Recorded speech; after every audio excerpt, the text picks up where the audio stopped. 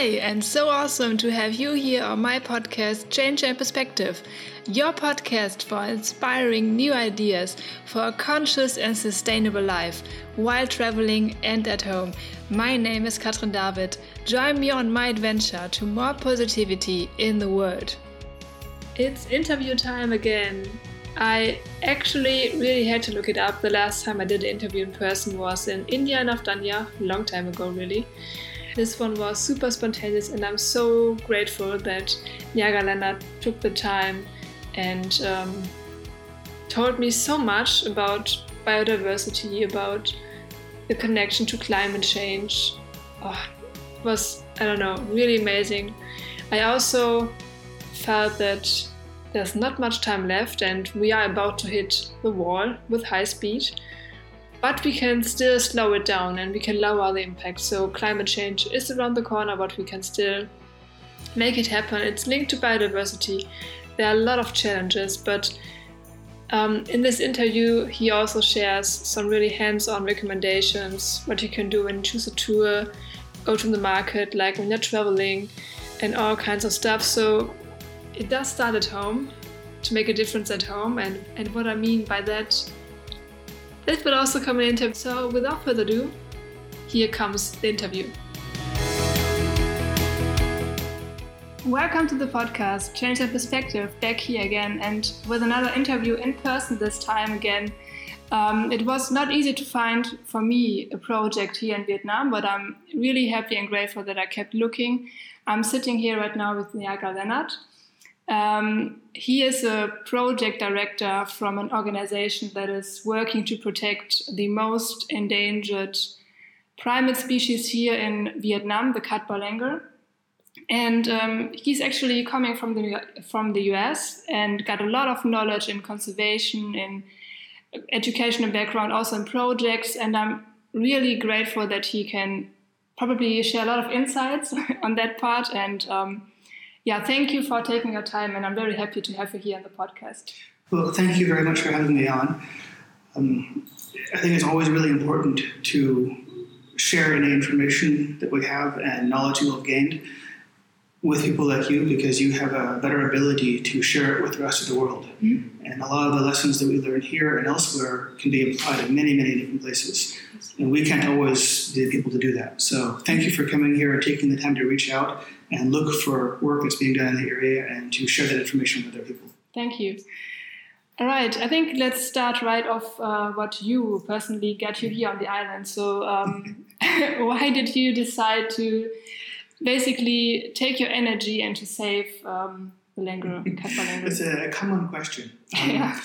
So my background is a big mix of different things. So academically, it's a combination of anthropology and geology for undergraduate work, and for graduate work, ecology and environmental change, more landscape level ecology.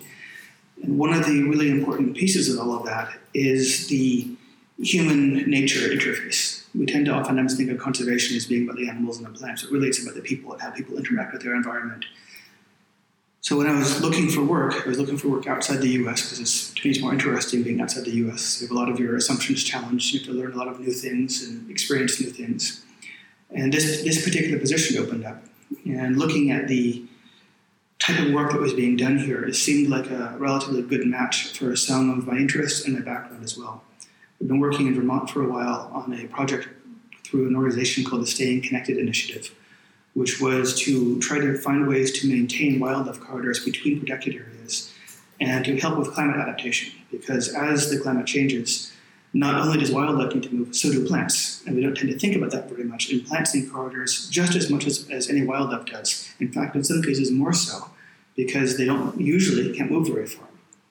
And the approach we had taken there was not to try to purchase land and set it aside and keep everyone out, but to go and talk directly with people who own land, or town planning commissions, or outdoor organizations, or hunting groups, or shooting groups, or whatever it was, and look at how they were using the land, talk to them about their interests and what they wanted for the future, talk to them about the concerns we had with the movement of wildlife and plants and things, and explain to them how the property they already had was currently really good for that, and how we could find of these two different desires, their desires of how to use the land and their desires for the future, and the concerns that we had about keeping these wildlife corridors intact without having to try to generate gigantic sums of money and get in legal fights about taking land or anything. Mm-hmm.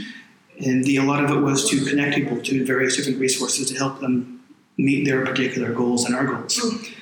The project here shares a lot of that kind of approach. We have an education program that we do in all the schools on the island. We have local people working with us in different villages on anti-poaching issues, on langur protection. We work very closely with the national park and support the rangers through a combination of direct financial support, training opportunities, educational opportunities, equipment when we can, things like that.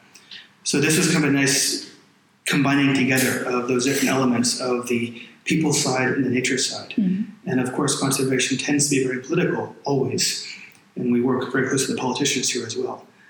So this was kind of a job that popped up that had a good mix, and I was interested, so I said, yes, come on in. But like, you've never been here before, you were just like, sound interesting, and I'm going to try it. Yeah, that's really cool. I kind of like to go places without a lot of information first. Mm-hmm. I mean, I have lived in Asia quite a bit, though. In the 1990s, I lived in China, in a small city with small by Chinese standards. It was a city of 500,000 folks with 2 foreigners, myself and another teacher, teaching college there. Oh. I lived for 2 years in China that way. I lived in Taiwan for a while, worked in Indonesia briefly. So this was not unfamiliar, but I had not been to Vietnam before at the time. Yeah. Oh, interesting. Yeah, you already talked a lot about what you are doing, like different education programs, anti-poaching programs. So maybe we can start off by, why is the cat balinga so endangered?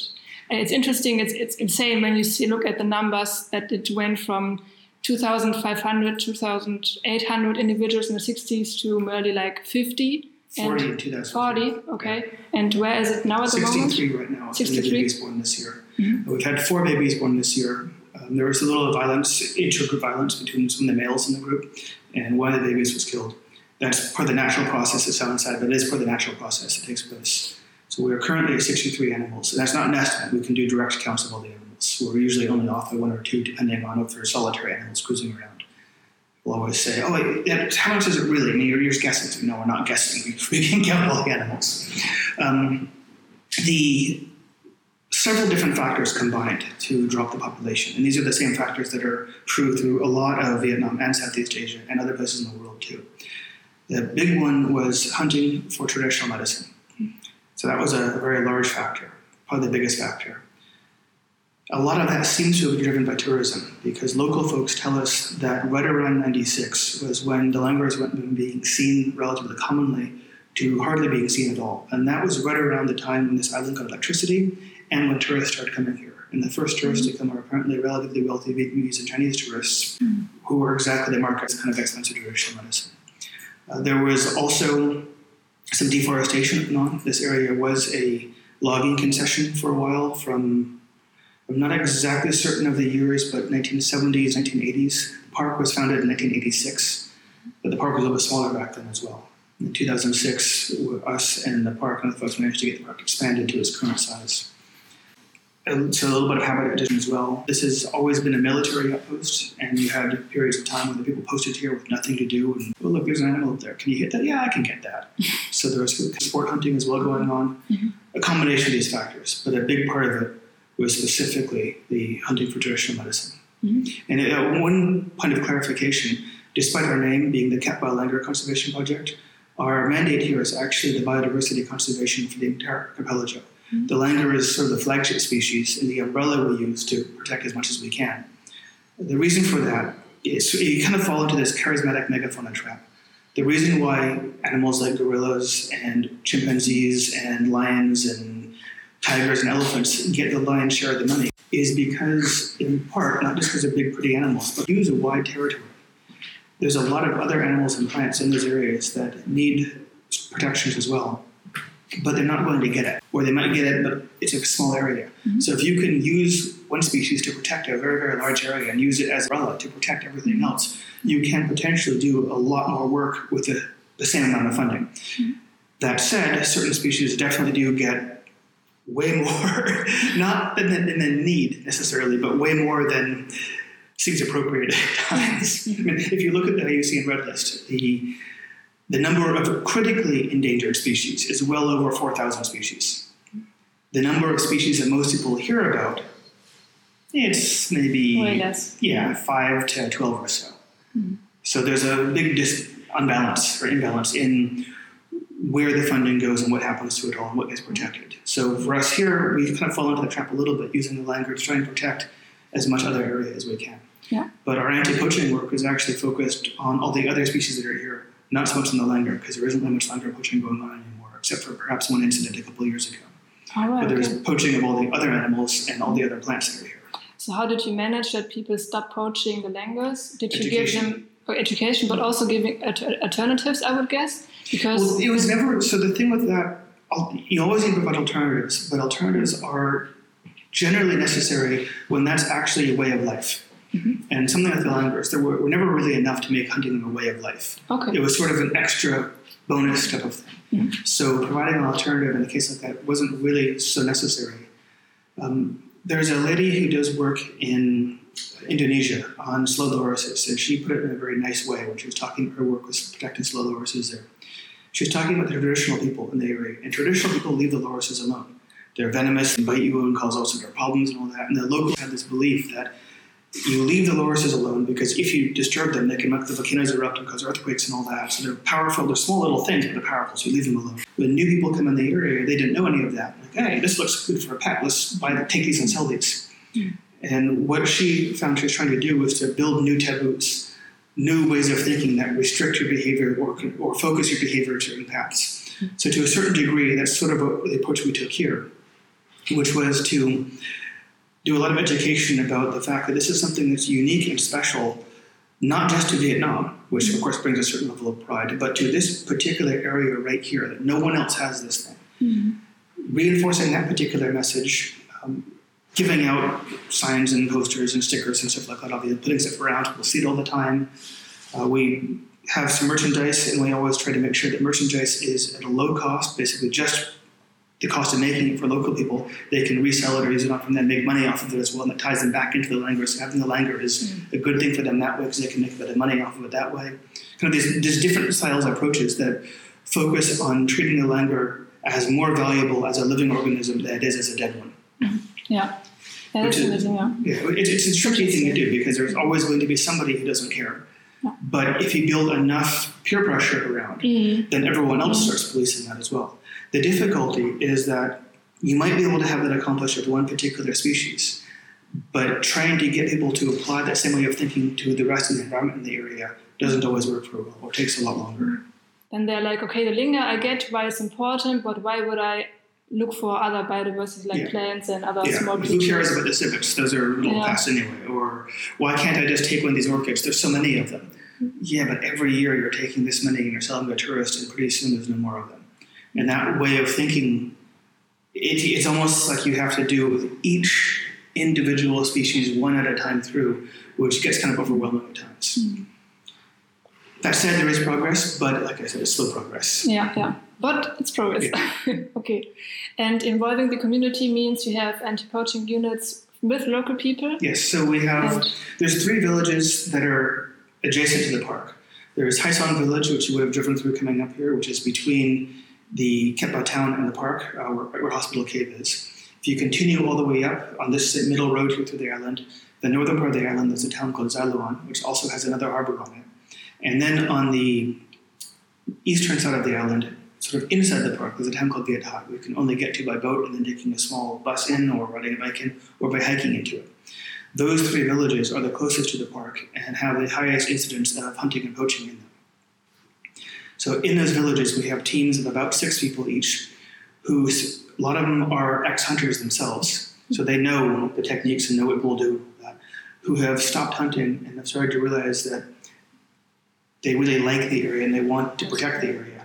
One thing that people oftentimes don't understand about hunters and loggers and people like that, people think they're people, I'd say armchair conservationists, people in cities and things like that, are the areas that don't actually have to be on the ground and don't know much about the actual practicalities of life in the countryside in rural areas. a lot of people tend to think that the hunters and the loggers are the bad guys. Mm-hmm. They're out there just to take whatever they want and destroy things. In many cases, the people doing that are out there because they love the environment. They love being in it. Mm-hmm. They are taking it and using it. They're very close to the nature. They're very close to it. They know a lot about it, a lot more than a lot of other professionals do. The difficulty becomes when there's too many people doing that, or you're taking too much from the area. So if you can have a good engagement, a good interaction with these people and explain the concerns and what's happening in the area, oftentimes those people will be the very best allies you have in conservation. In this area here, some of the ex-hunters are by far the best allies we have and the most effective people in getting some of these things to change and stop. We also have some people called langur guards. They are allowed by us in the park to live near where the langurs are and keep an eye on the territory, keep people out. They're not so much there to monitor the animals themselves as they are to monitor the area and make sure that people don't come in illegally or do illegal activities in the area, that sort of a thing. Yeah. We have education programs for younger children in all of the schools on the island. Mm-hmm. Han is overseeing that particular project. We used to have it as a separate voluntary course that students could do kind of after school or in addition to other things. Now we have worked with the Department of Education, and that has brought into the primary curriculum of the school and taught alongside of the other materials. Not so it's part of the school program to talk about. Not as a separate class entirely, but kind of elements that get brought into courses and things now. Yeah. We need to redo our education booklet for a little bit older age as well. Currently it's kind of a little bit too young, I think. So we need to redo that, which is going to take some work. Mm-hmm. Obviously, with education, you don't see the results of it for many, many years down the line. So it's a little bit difficult to say what the impacts will be. But if you don't do it, you have no chance to influence things. So this is one of those steps along the way. Yeah, yeah. And so do you think that's the way to address the general mindset change? Because it was, for me, it's, weird to hear, because when I talked to one girl that also worked in the other project near Ninh Binh, she told me that they also have education programs, and then there are people coming there being like really amazed and happy to see all the animals and monkeys. And then they're like, okay, but how does it taste? And how much is it to buy it? And I was like, wow, that's crazy. That way of thinking is very, very common. Education is always the most important thing you can do, no matter what. The problem is, like I said, it takes a very, very long time to take effect. And if you're doing education, oftentimes you are with the people, whether they're adults or children, for a very narrow window of the time they spend overall. And the rest of the time, they're back out with their communities. Mm-hmm. And who are they going to learn the most from? They're going to learn more from their family members, their grandfather, their uncle, the neighbor, whoever it is, as opposed to learning what your organization or learning a school or thing like that. So you have to find this sort of balance, and you have to ideally try to educate the community as a whole as well, which is, again, not so easy to do. There are ways to do it, but again, those ways are particular to the particular areas. Mm. Yeah. And this is one of the reasons why, ideally, you have local people on your side, because the local people can educate people in the villages in ways that you can't. Yeah, I mean, people will listen also to people they trust, people they know. Exactly. That's why they listen to their parents, people in the community. So you really have to, and that's, it takes time. Mm-hmm. But like I said, for me, it's crazy to hear people only talking about taste and price of monkeys. Very, very common. But that's the way it is at the moment, and hopefully it will change. Yeah. And it's not just the way it is here in Vietnam, it's the way it is through large parts of the world. Yeah, true. On the other side, I would say, I guess, the change in mindset is also important on sort of wildlife trade. Yes. So there has to be a shift in people not buying it, because otherwise it will never stop, right? Yeah. This is one of the things that always drives me a little bit crazy when there's the talking about poaching of, say, rhinoceros and elephants and things. Mm-hmm. People go after the poachers. Understandable. Mm-hmm. That's the kind of where the rubber meets the road. That's the easy thing to see. Yeah. It's very satisfying. I stopped the person doing this. The problem is that the people buying those products, nothing ever happens to them. Most of those things come in through this part of the world. Vietnam and China are huge markets. Although, that said, the US and Europe are also gigantic markets for a lot of the illegal wildlife trade as well. The problem is that people buying these things, these are expensive products. The poacher is making a minimal amount of money, And there's an infinite supply of poachers. No matter what you do, as long as there is a demand, there is going to be someone who's going to take the money and go poaching. And that's cheap to pay someone to do that. Problem is, you get these multimillionaires who are these up-and-coming businessmen or inherited money, whatever they have, who don't care and nothing's going to happen to them because they're protected either through their finances or through their positions in government or business or whatever it is. Mm-hmm. And until you go after those people and have something happen to the end user, nothing's ever going to change. Mm-hmm. You can do as much as you want, but the change is going to be very, very minimal. Mm-hmm. And this is something we need to try to get more people to understand. There are a lot of programs trying to educate people as a whole, but again, a lot of the education winds up going towards the average person. The average person is not the person buying rhinoceros horn or pangolin scales or whatever it is. It's the people with money. And those are the people that are insulated from all of the effects of their own actions. Mm-hmm. So it has to be from the political side or from the regulation side that has to... All of the above. It has to be a political side, a regulation side, it has to be a legal side, it has to be a social pressure side. Yeah. It has to become something that is shameful to do. Mm-hmm. It has to become something that there are consequences if you are caught doing it. It has to be something where the laws about the use or not use are very, very clear. Mm-hmm. It has to be something where there's actual enforcement. Mm-hmm. It has to have all of those things happen. Because if one of those legs is weak, there's an avenue to kind of, not exactly invalidate, but to avoid the whole consequences process and find another way of dealing with things. Like, example of this is the ivory trade. Mm-hmm. A lot of the ivory that's sold in Southeast Asia is sold through Chinese merchants. Mm. They were selling them in stores for a while. And Traffic and a few other organizations did a survey, and not exactly a crackdown, but a survey of what was going on to see what's happening, and released a report. Very shortly after that, those stores closed, but the ivory trade didn't drop. It went online instead. Mm-hmm. Same people doing the same things, but it's hidden away because one avenue was recognized and shut down, so they found a different way of doing it. Mm-hmm. Because there weren't really consequences to the people at the end buying the stuff. Mm-hmm. Okay. Yeah, okay. I mean, the political side and regulations is far off for me as a person, but when you say social pressure, would you think it would make a difference to speak up or to talk to people and be like, okay, I don't know, I witnessed people talking about it. I don't know what these animal parts are here on the market. Would you say that makes a difference? I think it can. I think it does. But again, who is your target audience? Yeah. The people who need to be reached by the messages oftentimes are not the ones listening to the message to begin with. Mm. People who are listening to the message are the ones that usually agree with everybody.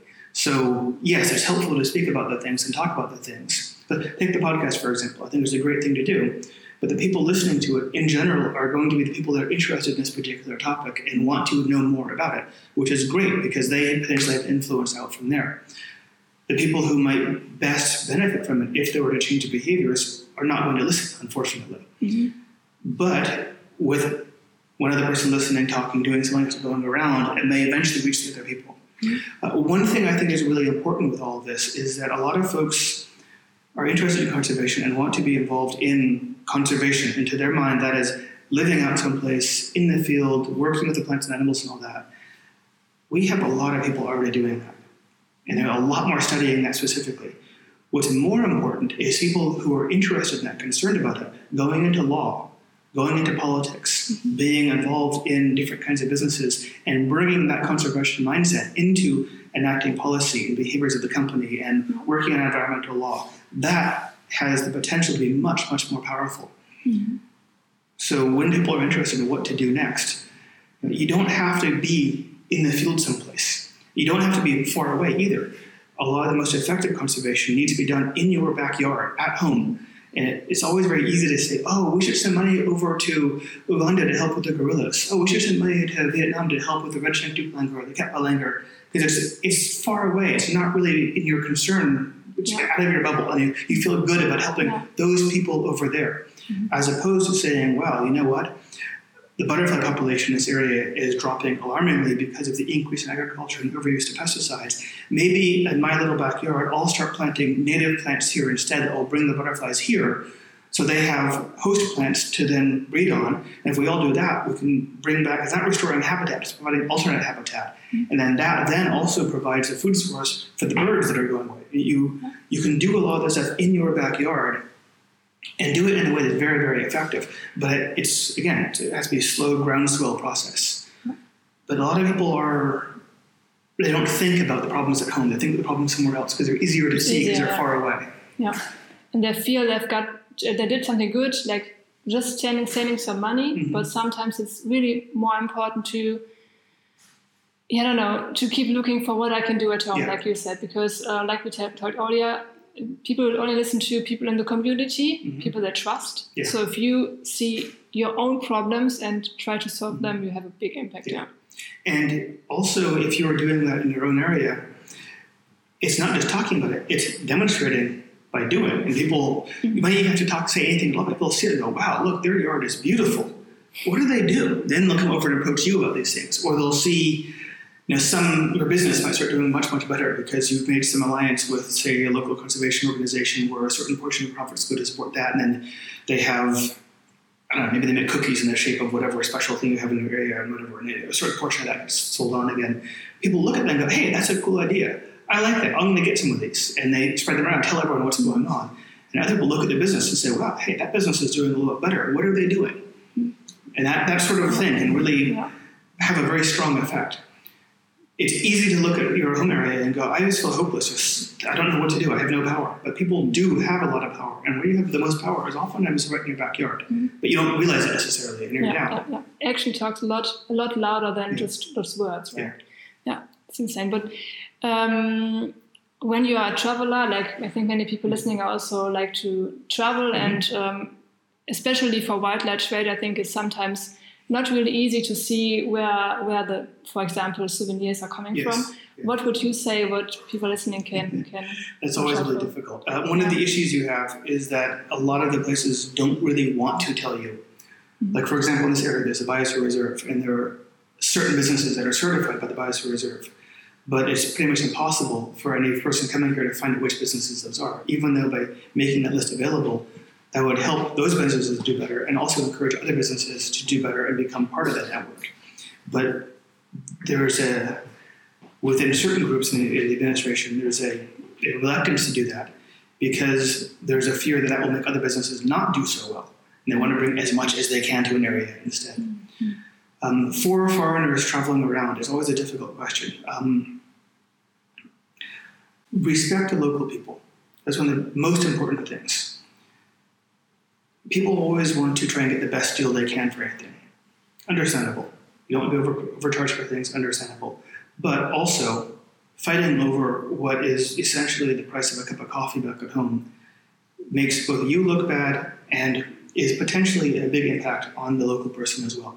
So if you're charged a little bit more, it's okay. Not 50% more or 20%, but 10, 20% more, so what? Let it go.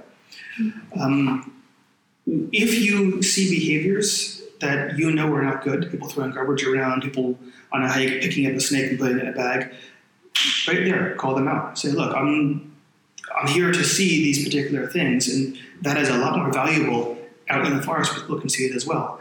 You can have a chance, if you see it more than once, then you've made money off it twice. If you take it home, that's it, no more of that. And if you look around, there's fewer and fewer of these things. Same thing with the garbage, call people out on that. If you have people that are both other tourists and tour guides who are doing things that are not really appropriate, you talk to the tour company. Mm-hmm. And we can say, as conservation organizations, we can say all we want all the time, but the people who will actually have the influence are the tourists because they're the ones paying the money. And the businesses will pay attention to that because that's their bottom line. Mm-hmm. So will the politicians in the area. Personally, I like to stay in an area for longer periods of time. I like to go to a place and stay, not just for 1 or 2 nights, but stay for a week or two if I can, or longer. Mm-hmm. I think that approach helps give you a better sense of what's happening in the area, learn a bit more about it. Mm-hmm. Gets you have a little better connection both to people in an area. Again, that's neither here nor there with people, but I find that for that, it's both less impacting in terms of your waste from travel and everything else, and I think it helps you have a more clear picture of the kinds of issues that are being dealt with around the world in different areas. Mm-hmm. When it comes to supporting organizations, whether they're conservation organizations or social organizations or whatever they are, personally, I think it is better to support the smaller ones and not the larger ones, yes. Because with the smaller ones, the money will go much, much further. you are someplace supporting money to one of these big organizations like Nature Conservancy or FFI or whomever, that's a good thing to do. But $100 for them, that's not even coffee for the office staff for a day sometimes. $100 for a small organization here in Vietnam, well, that's half of a month's anti-poaching work for an entire village. There's a big difference in that.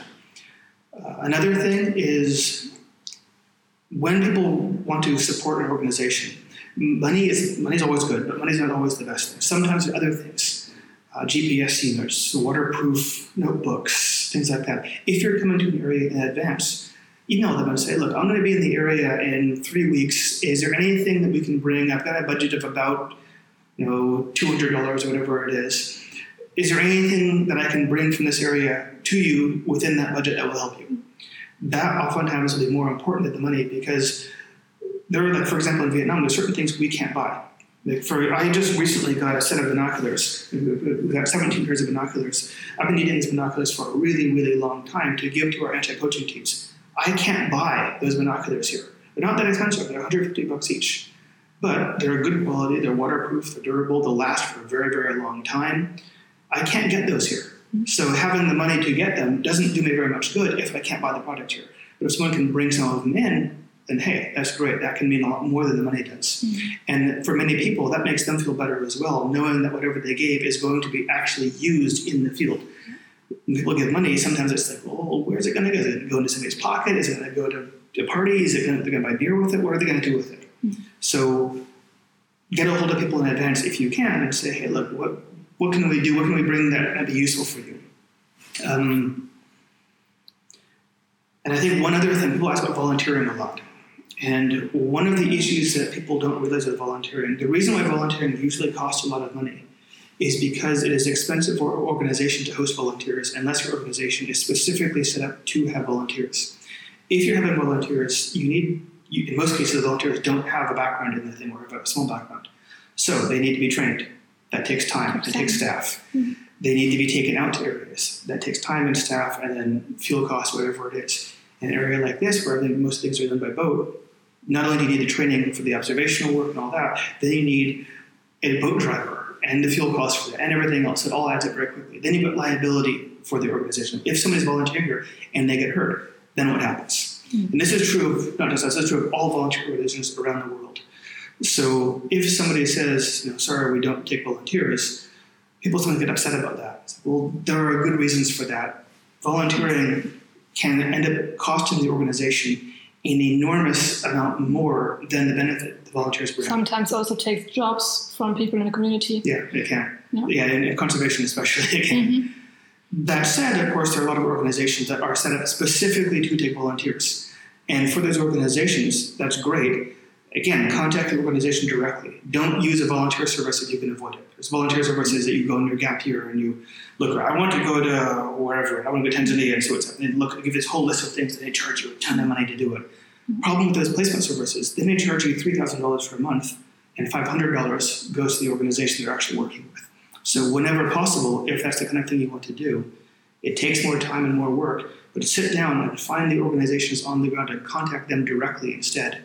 Because that means that not only will you have more money to spend on the things you would like to do, you will also be able to supply more money to them and more support to them directly as well. And then in the first place, maybe start, but we also talked about start in your backyard, maybe figure about maybe there's an organization close to where I live, where I can help, where I have a bigger impact.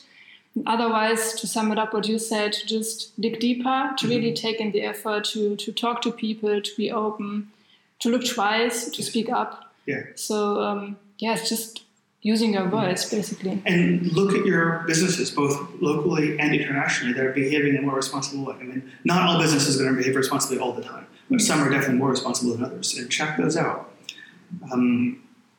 Citizen science is a great way to get involved as well. There are a lot of applications like iNaturalist and Project Noah and things like that. There's also space ones like Galaxy Zoo, all kinds of different things, where it's taking regular users, regular people with no background in these things, who are monitoring what's going on. They're keeping track. Oh, I saw this cool bird, and they'll mark it down what they saw, or maybe not what they saw. I saw this, and I've got a picture of it and a location and a date. Someone else goes, that's this particular bird. It's a crested serpent eagle. Cool, now I know they're over here. And that goes into a larger database that people can use to then look at the distribution of the wildlife or plants or whatever it might be, looking at the changes in range, which are really, really important as the climate changes, how things are moving around, the density and frequency of occurrence of these things. All those things are really useful. And that's something that regular people can do very, very easily using a huge variety of different techniques. And this is true when they're using the same techniques for identifying different kinds of galaxies. And so this is not limited to ecology specifically. It's on a whole range of different things. Yeah. It's a lot more that we can do that we ever think about, And in almost every case, if there's a museum or a zoo nearby, they have some program that is dealing with local environmental things or local bits of history or whatever it might be. People, again, also tend to look specifically, I mentioned this specifically, at the wildlife plant side of things, but history of an area is really important as well. Keeping the local languages intact, learning the language of your, how many different languages are in? German has a lot of old dialects in it, and a lot of the dialects are disappearing. Keeping some of those old dialects alive preserves a bit of the history. Looking at different areas in any place that have interesting old architecture, old bits of gardens, old things like that, you find all sorts of interesting things there that are markers of the past, and in some cases also are things that preserve things from the past. A weird example was that there was a deer in China, which weren't very many of them left. A lot of them are kept specifically as the kind of the primary hunting animal for one of the emperors. He gave a small herd of them to someone in Europe, and I don't remember if it was in Germany or if it was Netherlands or where, but it's up kind of in that kind of north, central to the northern of Germany and over a little bit west, but not over into France. In China, they all got wiped out during some whole set of, I think it was before the Cultural Revolution, but the warring states era, then up through the Cultural Revolution at the time. They all got wiped out. And a lot of the ones that are in the monastery in Europe, a lot of the ones there almost got killed. Now, some of them got killed, but the whole population was almost wiped out during the World Wars. But some of them survived. And then they ended up bringing some of those back to China again. So there's all sorts of weird things tucked away in bits of history. You find old gardens in little towns and villages that have species of lettuce or apples or things like that been kept alive for a long time that are gone everywhere else. Bringing back these heirloom things as well, bringing back that closer connection to the landscape is all really, really important. Because we need biodiversity, right? Yes. Because when I started to look into the whole climate sustainability topic, biodiversity was not really like the first thing that popped up, because I think when people think about climate change, it's not really the first thing, but we are in the sixth extinction, and it's really crazy. Maybe you can talk a little bit about why it's so important to have a lot of biodiversity also in the long run. Yeah. So biodiversity is one of the really interesting things. Biodiversity is a bit like money in the bank. So an ecosystem is defined by the interactions and relationships between the things in the ecosystem. A forest is not just a collection of trees. A forest is the combination of the trees and the moss and the animals and the birds and the insects all interacting together. And all of that together is called biodiversity. When the environment changes, the biodiversity is the resource it uses to adapt to that change. The exact makeup will change. Certain birds will leave, other insects will come in, it'll move around a bit. But having that biodiversity is what gives the environment the flexibility and the ability to adapt to change. So when you reduce biodiversity, you make it very inflexible, make it so it can no longer change and adapt to these changes. And in a much, much bigger picture, when the environment changes radically, you have what's called speciation. You have individuals, or not individuals, but populations that are cut off from other populations, and they will change and turn into new things. Like, our common ancestor between chimpanzees and humans was something different from either one of us, and then the side that led to humans was isolated through whatever set of factors, and we became humans, and the other animal became chimpanzees. So speciation is both how we get biodiversity, but also biodiversity is what gives us new species. So if you cut back on biodiversity, you limit the potential for both the adaptation to new areas and limit the potential for the increase in biodiversity and other species in the future. You narrow it back down again. It's a really, really important topic people don't pay People pay attention to it, but don't pay as much attention as they should, I don't think. Sure, yeah, definitely. Thank you for sharing. It's really inspirational. Thank you so much. In the end, I always have quick questions I ask every one of my interview partners. And the first one is, what means sustainability for you personally? What do you connect with the word sustainability? So sustainability for me specifically has several different factors to it. Whatever activity that is being classified as being sustainable must be able to continue indefinitely into the future without causing undue ecological damage or social damage for that matter. It needs to be something that does not take away from the environment. For example, let's say the environment refreshes at a rate of, say, 50%. So as long as you are taking less than 50% of the refresh rate, not the total amount, but the refresh rate, you're potentially sustainable. If you start taking 52%, you're no longer sustainable because now you're taking more than the environment produces. So always trying to live within the means of production of the environment or whatever your context is. So I think for me, that's probably the most important key piece of it. Mm-hmm. Yeah, definitely. Thank you. Do you have a simple tool maybe that everybody can use to make a difference? We already talked about speaking up, talk to people. Maybe you have a different thing that you would like to share. A simple tool to make a difference. Boy, your own conscience, really, I think. There's a lot of different easy answers of it. You can use this application on your phone. You can, go and do this particular activity. But I think the most important thing, really, is paying attention to yourself, what you think is right and what you think is wrong, and doing what you think is a good thing, not just for yourself, but for everyone else around you as well. Yeah. And realistically, if you do good things for everyone else around you as well, that will also be good for you. I think one of the problems is that we say, when it comes to politics, for example, we say, I believe in what this person's message is, but they're never going to get elected, so I'll vote for somebody else instead. Well, the reason they don't get elected is because you didn't vote for them. So if you believe in their message, then you should vote for them. So following that particular set of internal thoughts and principles and moral guidelines for yourself, I think is really, really important.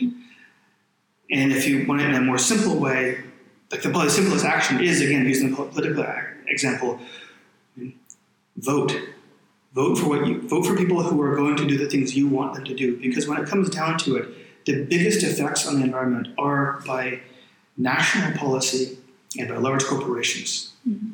And you and I individually don't have a way of controlling those at an individual level. But together, if we all say we want this change and we elect people to make those changes take place and to force organizations and companies to follow certain principles, to rewrite laws, then we can have those things. Yeah, that's really amazing.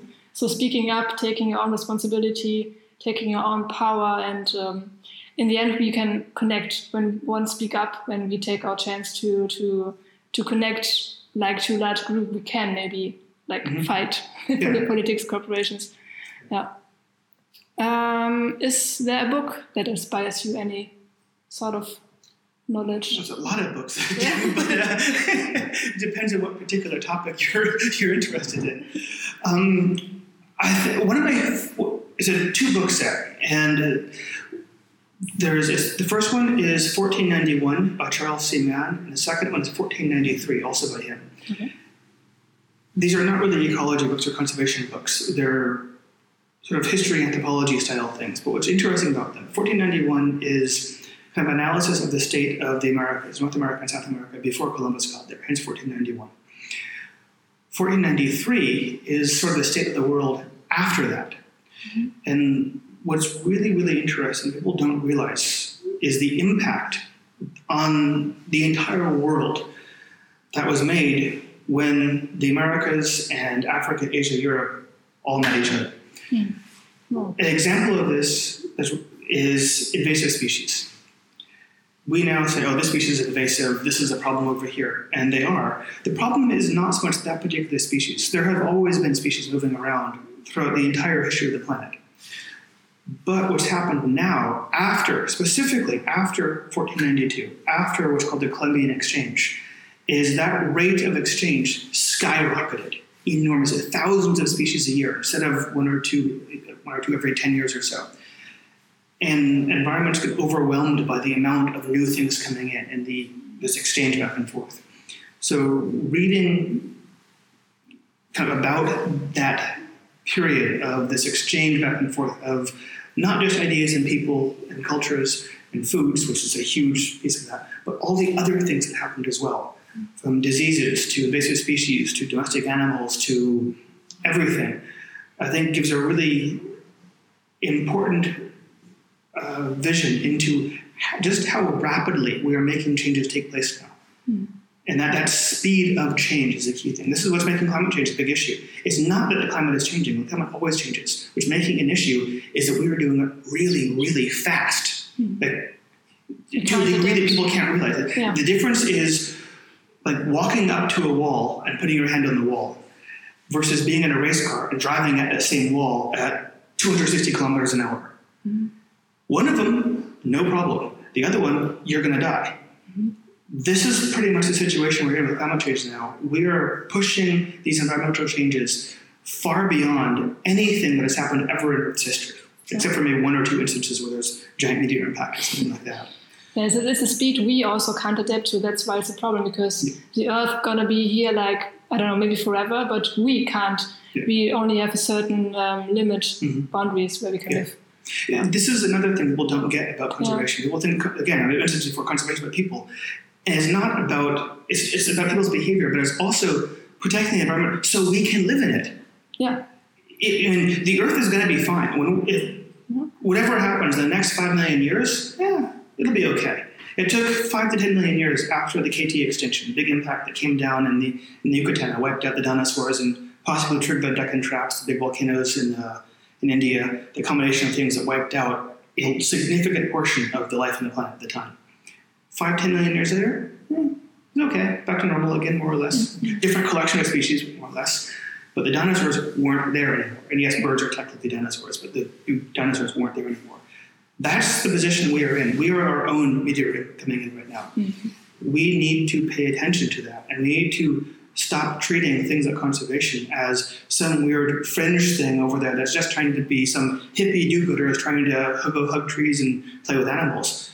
We're trying to save your lives because we live here, and everything we do, whether you are a person off in the woods who is growing or hunting their food, or whether you're a person in the city using your computer, every single thing we use, everything we do comes from the environment. And if we overuse that, that means no more for us, and also no more for anything else either. Yeah. So when we talk about speed and how fast we are moving towards this climate change, do you think we can make it? I mean, looking at the current science prognosis like 2030 and all the IPCC reports and stuff, are you still positive? It depends on what level of loss or damage ever you're willing to accept. Right now, there is no going away from the fact that we're going to have major and severe changes. We're not getting away from that at all. And we have one of the big ones that is only sometimes talked about is the permafrost and the method released in the permafrost. And that's called the Calthrope gun. That is already loaded and the trigger's been pulled, but the bullet hasn't left the barrel yet. The permafrost. You mean what is it? Can you explain? The Calthrope gun. The permafrost is this whole huge area in Canada, but not so much in Canada because of bedrock, but especially all through Siberia. It has a ton of organic matter frozen in it, which is it's frozen, it's not fermenting, it's not producing any methane. But as the permafrost starts to melt, which is happening very, very rapidly, it's releasing that methane. And methane is about 20 times as powerful as CO2 as a greenhouse gas. It doesn't last as long in the atmosphere, but it's a much, much more powerful one. So as the climate warms, we're releasing gigantic amounts of that. You can see areas in Siberia where there's literally explosions from the ground that are a few hundred meters across, where the methane underneath has bubbled up and blasted the interior out. You can go into areas in some of the frozen bog areas, punch holes in the ice, and light jets of methane on fire that raise up 5-6 meters up in the air. This is This is not something that's happening in the future. It's happening right now, and it's accelerated. We are not going to get away from the long-term effects of those things. We're not going to, and we are going to lose a significant portion of the ice off of Greenland. And that is going to most likely have big effects on things like the Gulf Stream, which is what keeps Europe warm and livable. We are going to have those effects no matter what we do now. How great those effects are is what we can change now. We can't stop them. But now we still are at a point where we can say, if we make radical changes now, we can limit the effects of these things. Yeah. And that's the situation we're in. We're no longer going to stop it. That's scary. Scary. Yeah, it is, absolutely. It should be. People should be scared. Mm-hmm. For older folks, the effects they're going to feel maybe not that much, so they can kind of say it's not my problem. But for middle-aged folks like myself and younger folks, it's a real problem. Mm-hmm. And this is coupled with the increasing use of resources as well. I was born in 1971. In the time period I've been alive, the population of the planet, people, has more than doubled. And the, not the number of species, but the number of individuals of the species has dropped by 60% of wildlife and things like that. Those are very, very big numbers to take place in a little over 40 years. These are not things you can look at and kind of push aside as meaningless. These are serious things. Yeah. But maybe when you say in between 40 years, we can still see this short portion of time and think, okay, we can maybe turn around in the same small portion of time. So there's momentum. It's like a ball rolling down a hill. Yeah. You're not going to, or maybe it's a car rolling down a hill. You're not going to be able to stop it right away, but you can slow it down, and if you get slow enough, then you can stop it. Yeah. So like I said, we're going to have some of these effects. How far that car rolls down that hill, how much more time or how bad those effects get, that's what we have control over now. Yeah. And I think we do have control over that. That's the most important thing, that we do have control and that we can still change. But to do that, it takes, we were talking before, that groundswell of people getting together and saying, we need a change. And we're seeing a lot of that now. Younger people especially doing protests at schools and going in, and much younger people than usual getting involved in politics and taking much stronger stances on things. Yeah. This is really important. This is a really good sign. Yeah. We need more of that. We need more people with an understanding and appreciation of sciences, especially social sciences and environmental sciences, making policy decisions. We need to have people that can think clearly and carefully about a wide variety of issues. In Europe, there's this big concern over immigrants and refugees and things. Well, a large part of what triggered the exodus from Syria was due to environmental changes. There was one of the big droughts limited the water supply, which meant that people couldn't have their lives anymore. This is something people knew for a long time, knew was going to happen for quite a while. But no one did anything, but no one thought about, okay, what do we do next? How do we proactively plan ahead? How do we help with problems that we see coming? What do we do before they become a problem? Yeah. But we don't tend to do that. We tend to always wait until things already happening and then go, now what do I do? Oh my God. Well, think ahead a few years. So folks, let's join now. Join everything we talked about and be the change. Yeah. Thank you for sharing all your information and insights. It's really, really helpful. I learned a lot. It's really cool. Thank you. Is there anything you would like to add or say to listeners, best point of contact, if they would like to help or join or whatever? Just like to say thank you both for coming here and reaching out, and thank you to your listeners for being interested and taking the time to hear what's going on in the world. And hopefully for all of us, we can get together and make a difference wherever we are. It doesn't matter if we're in the same place or scattered across the world. Yeah. Wherever we are, pick something you feel passionate about, that you care about, and make it better. Make it what you want it to be. Yeah. The best ending I could ever think about. Thank you so much. My pleasure. Thank you. Thank you. I'm still really moved by this interview, and I was able to learn a lot. It was inspiring for me to see someone that fought so many fights already and that has this full and clear picture of everything being interconnected, and still sees the power in joining forces, in building communities, in getting together and just make it happen. So yeah, change does start in the backyard, and we can raise our voice, we can use our voice, we can create a movement, join a movement, speak up. There's a lot we can do. It's about not backing off and feeling overwhelmed, and it's also okay if from time to time if that happens, but there's a lot of power in our own actions, and we can change the world. We just have to start. I really want to spread this message even further, and if you want to help, that would be awesome. Share this episode with your friends, share the podcast, let me know what you learned from it. You can contact me here or on Instagram or Facebook at @BlakeShoe.0. I put the links in the show notes, everything else as well, also to the project. And most importantly, leave a review please on iTunes or wherever you listen to this one, because then more people can find it and more people can listen to it. My voice becomes louder, so that would be really nice. I would really, really appreciate it. And thank you. Thank you for your time. Thank you for your support. And thank you for being here. Let's change perspectives.